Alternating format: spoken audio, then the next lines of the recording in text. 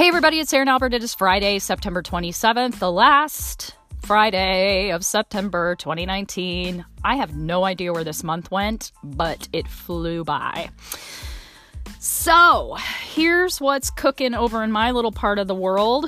Number one, last night we had the inaugural Mentorpalooza speed networking and mentoring event at Butler University Coffs. Thank you personally from me to all the mentors who came back to BU and shared their expertise in teeny tiny little bites, 10-minute bites with our students. I was so impressed with the students as well, who actually prepared lots of thoughtful questions of each of the mentors in advance. I got some real stumpers actually, which was fun.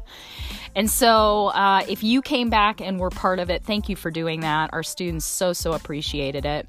And I had some students actually at our event last evening who are also in the non-traditional healthcare professional elective, and they really loved it too. So shout out to all of the BUers. You're awesome. Go Dogs. Number two, we had some interesting conversations among the mentors afterward at Mentorpalooza. And one of the things that came up that I think I'm going to have to teach is video interviewing. And so I don't know how many out there in interviewing land you all have been in recently. And I would say in the past 2 to 3 years, video interviewing has skyrocketed. So no longer do you really have those phone conversations anymore. I guess in an initial screening, you might. So you submit your resume to a bajillion places, and if you're lucky enough, you get called to do either a phone interview and or a video interview. And the video interviewing takes kind of two formats. Number one, it could be live, meaning that you're on like a Zoom or some type of GoToMeeting, some kind of webinar-like platform where you have a video feed on your side and you may or may not be able to see the people that are interviewing you. Or the other option that many companies are using, and I know big pharmacy chains are using this one, is they will give you a series of questions that you have to provide recorded video responses for. And sometimes you get to do a do-over and sometimes you don't. So you get one shot. So that is a very specific and special skill that I think can be learned and taught. It's just one that I never even thought about teaching because you either get forced into it or you maybe are lucky enough to actually experience a job interview that maybe you don't want the job, where you can at least go through that experience, because it's a different setup than meeting somebody face to face or talking to them on the phone. So what do you think about that? Have you all recently gone through job interviews where you actually had to do video or webinars?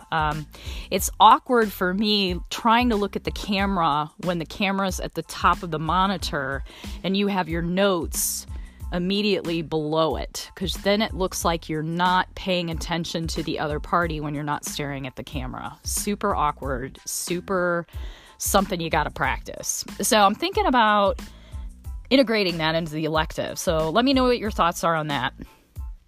Number three, speaking of video, going on Inside Indiana Business this weekend. We're talking about lots of cool things that are going on in Indiana. And yes, we talked about South Bend, my hometown, so I gave a shout out to my friends and colleagues up there in the Bend on the show, so you gotta watch it. It's typically on Sunday, Wish TV here locally in Indianapolis, and you can go to InsideIndianaBusiness.com to see the listings throughout the state. So, IIB with Gary Dick. Thank you, Mr. Dick, as always, and the crew there, for allowing me to be an insider.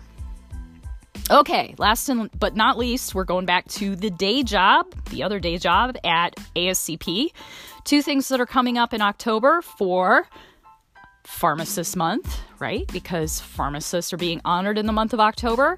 And then we also have Senior Care Pharmacists Week in the middle of October. And part of the honor of that month is that for our members only, This is the month where we provide a free BCGP webinar. The topic this month will be osteoporosis. If you haven't signed up for that webinar yet, please do so. The numbers are starting to really add up for that one. It's on October 8th at 1 p.m. Eastern Time. That's the live, and then of course we'll have the home study version of that webinar available 11/1 or thereafter.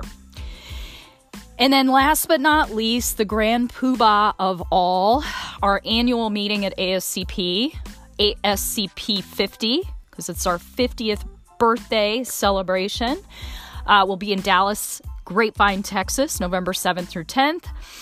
We are in the final stages of collecting all speaker slides, getting all things buttoned up in terms of travel and logistics. If you haven't signed up for the meeting yet, I think there's about 6 days, left for hotel registration at the Gaylord. So hurry, and make sure that you get a hotel room.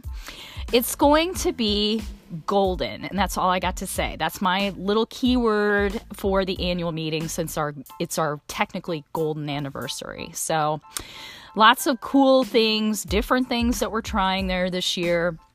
I think it'll be a lot of fun, but you better hurry because registration's filling up. I know with the BESPIC, took a look at that today. Business and Entrepreneurship in Senior Care Pharmacy, the workshop, part 2 is launching there. It's filling up. We got limited space on that one at this point. Our other workshop is on antibiotic stewardship, and that one's a doorbuster as well. We've got tons of people signed up for it too. So if you are on the fence, now would be a good time to sign up and get in those workshops. And you can attend the workshops in conjunction with the annual meeting, or you can attend them separately. So heads up on that. And then my last big ask, if you could do me a favor, ASCP's annual Continuing Pharmacist Education Needs Assessment is up until mid-October.